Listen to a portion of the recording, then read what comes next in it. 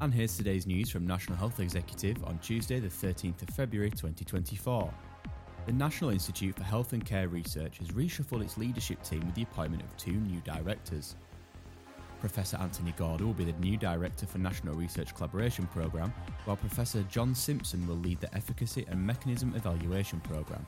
Both are replacing Professor Danny Macaulay and will start work on the 1st of March. Public trust was vital in the uptake of the COVID-19 vaccine, according to new research from the University of Edinburgh. A study of over 4,400 people showed that trust in the NHS was associated with a 3 times higher chance of being vaccinated.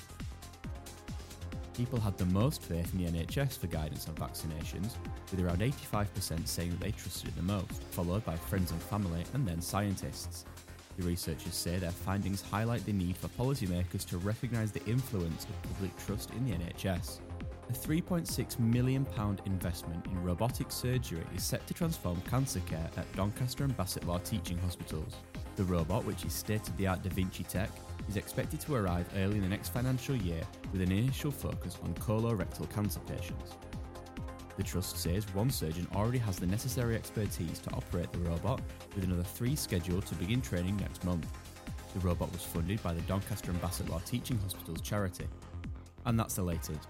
Don't forget to like and subscribe to make sure you receive every new bulletin, and check out our website, nationalhealthexecutive.com.